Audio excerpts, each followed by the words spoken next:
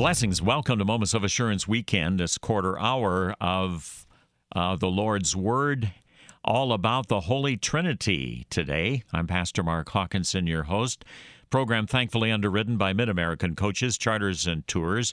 Reach them on the web at mid-americancoaches.net. You can reach me at any time at mark.hawkinson@kfuo.org. Well, as I said, some thoughts this blessed day in this wonderful weekend in the next few minutes about the Holy Trinity. The Scriptures state, "Hear, O Israel, the Lord, our God is one." And yet there are three persons in the one Godhead, Father, Son, and Holy Spirit. The three are one and yet distinct with a uniqueness ascribed to each person. Consider the Father, for example. The Catechism asks, why is the first person of the Holy Trinity called Father? Here is the most wonderful thought, and may it comfort and strengthen you this weekend. Namely this: God is the Father of my Lord Jesus Christ, but He is also my Father through faith in Jesus. Jesus once said in John 20:17, "I am returning to my Father and your Father, to my God and your God." So there you have it. Jesus refers to Him as His Father, and yet they're equal in the Holy Trinity. And God the Father, through Christ, and by faith in Him and through your baptism, He's also your Father. You can address Him that way in prayer. And you do when you pray the Lord's Prayer, and you say, "Our Father, which art in heaven." Wow, what a privilege, what a pleasure. In 6 days, the Father created all things out of nothing, ex nihilo, simply by His word.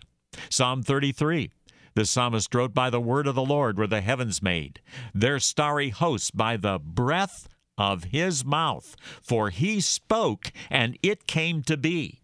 He commanded, and it stood firm." St. Paul wrote to the Colossians, "By Him all things were created, things in heaven and on earth, visible and invisible." Yes, God the Father is your Creator and your Father as well. Man alive, does it get any better than that? The explanation to the third article states, "I believe that God has made me and all creatures, that He has given me my body and soul, eyes, ears, and all my members, my reason, and all my senses, and still takes care of them. He also gives me clothing and shoes, food, drink, house, home, wife, and children, land, animals, and all that I have. He richly and daily provides me with all that I need to support this body and life. He defends me against all danger and guards and protects me from all evil. All this He does only out of fatherly, divine goodness and mercy, without any merit or worthiness in me. For all this, it is my duty to thank and praise, serve, and obey." Yeah, that's from the first article of the Creed. You're listening to Moments of Assurance Weekend here on Worldwide KFUO concerning Christ, the second person of the Trinity.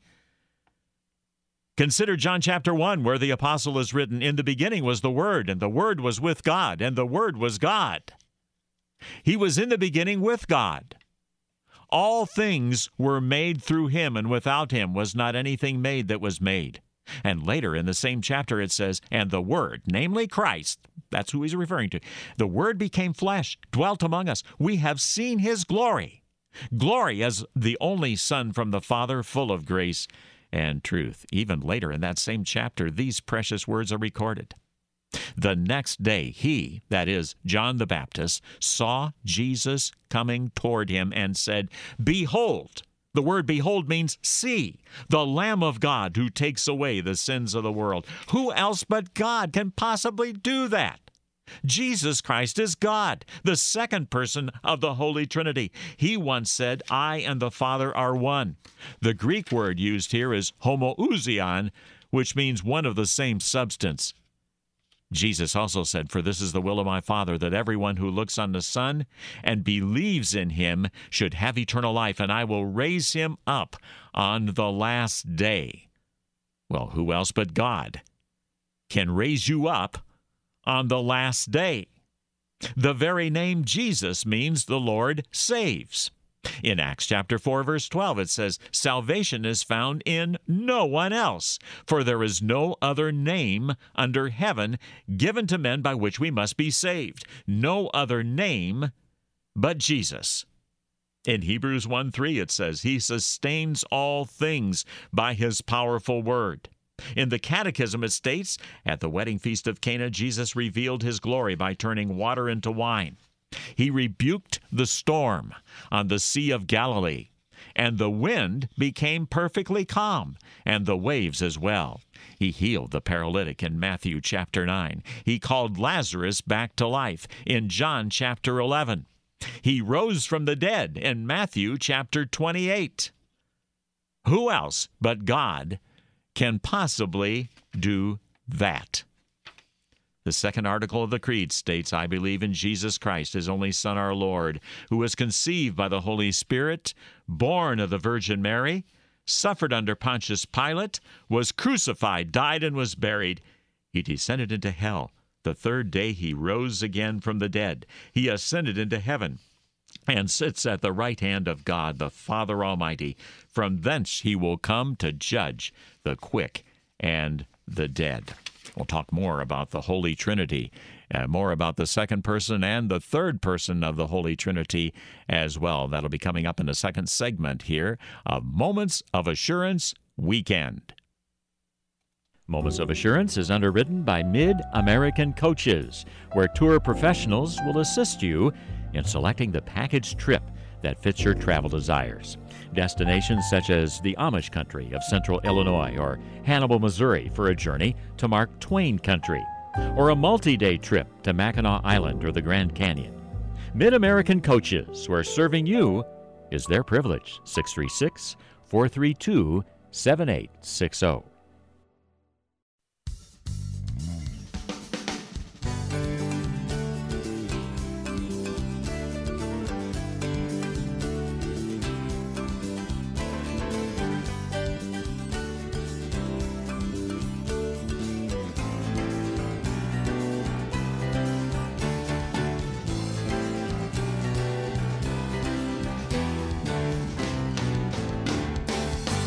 Very pleasant. Welcome back to Moments of Assurance Weekend, Part 2, talking about the Holy Trinity today, appropriately. Who is the only true God? The Catechism asks. And the Catechism answers, the only true God is the triune God, Father, Son, and Holy Spirit, three distinct persons, one divine essence. Here's the critical question. How are the three persons distinguished from one another? The catechetical answer, the Father has begotten the Son from eternity. The Son is begotten of the Father from eternity. The Holy Spirit from eternity proceeds from the Father and the Son. To the Father is especially ascribed the work of creation. To the Son, the work of redemption. And to the Holy Spirit, the work of sanctification. So what you have three distinct persons in one divine being. So a mystery, but true. This is the God who loves you. So how about the Holy Spirit? Third article of the Creed states, I believe in the Holy Spirit. The Holy Christian Church, the communion of saints, the forgiveness of sins, the resurrection of the body, and the life everlasting. What does this mean?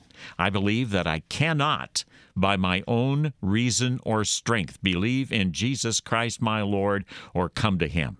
But the Holy Spirit has called me by the gospel, enlightened me with His gifts, sanctified and kept me in the true faith, even as He calls, gathers, enlightens, and sanctifies the whole Christian church on earth and keeps it with Jesus Christ in the one true faith. On the last day, He will raise me and all the dead and give eternal life to me and all believers in Christ.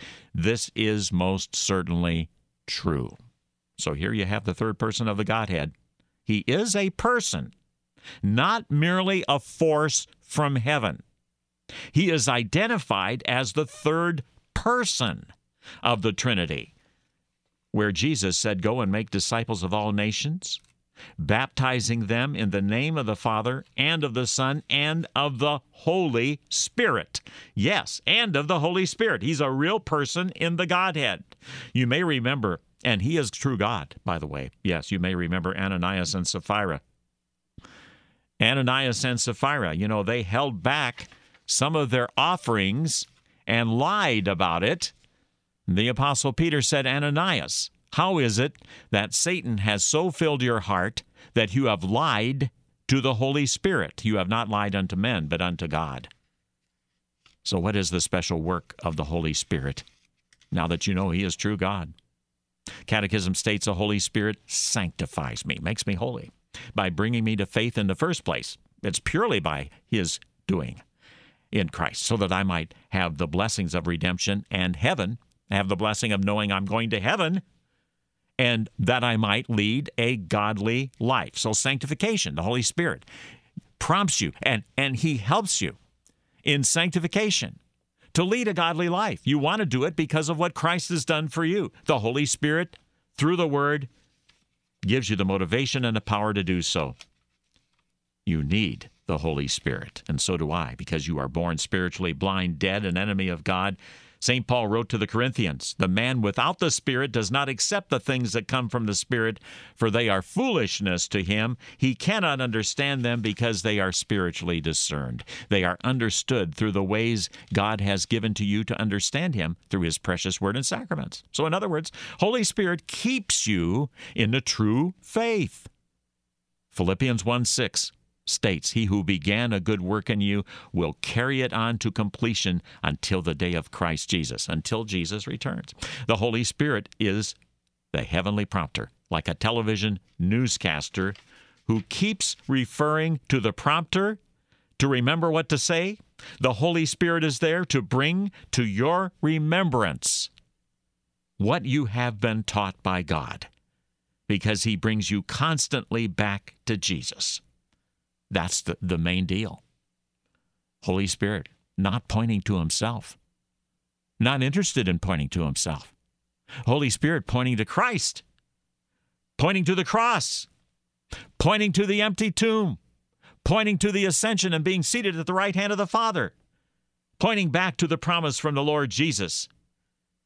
The critical promise for you to believe today, he who believes in me will live even though he dies. So, the Holy Spirit of God, third person of the Trinity, 100% God. Well, the Holy Trinity today, this weekend, three distinct persons, one divine essence. What a God, what a Lord, what a Savior, what a Holy Spirit indeed. Appreciate you being along for a Moments of Assurance weekend here this weekend. Hope you enjoyed that study on the Holy Trinity. I am awestruck as I think about God, what he's done for me, what he's won for me, who he is, and that he accepts me as a sinner on the basis of Christ's sacrifice. How about that? I invite you to join me, Mark Hawkinson, for the regular Moments of Assurance, Monday through Friday over the noontime hour, right here on Worldwide KFUO. Keep it here. You've been listening to Moments of Assurance, produced by Worldwide KFUO. Moments of Assurance is underwritten by Mid-American Coaches, mid-americancoaches.net. To learn about giving opportunities, call Mary at 314-996-1518. Or you can make a gift safe, secure, and easily online at kfuo.org. Thank you for listening and supporting Moments of Assurance on Worldwide KFUO.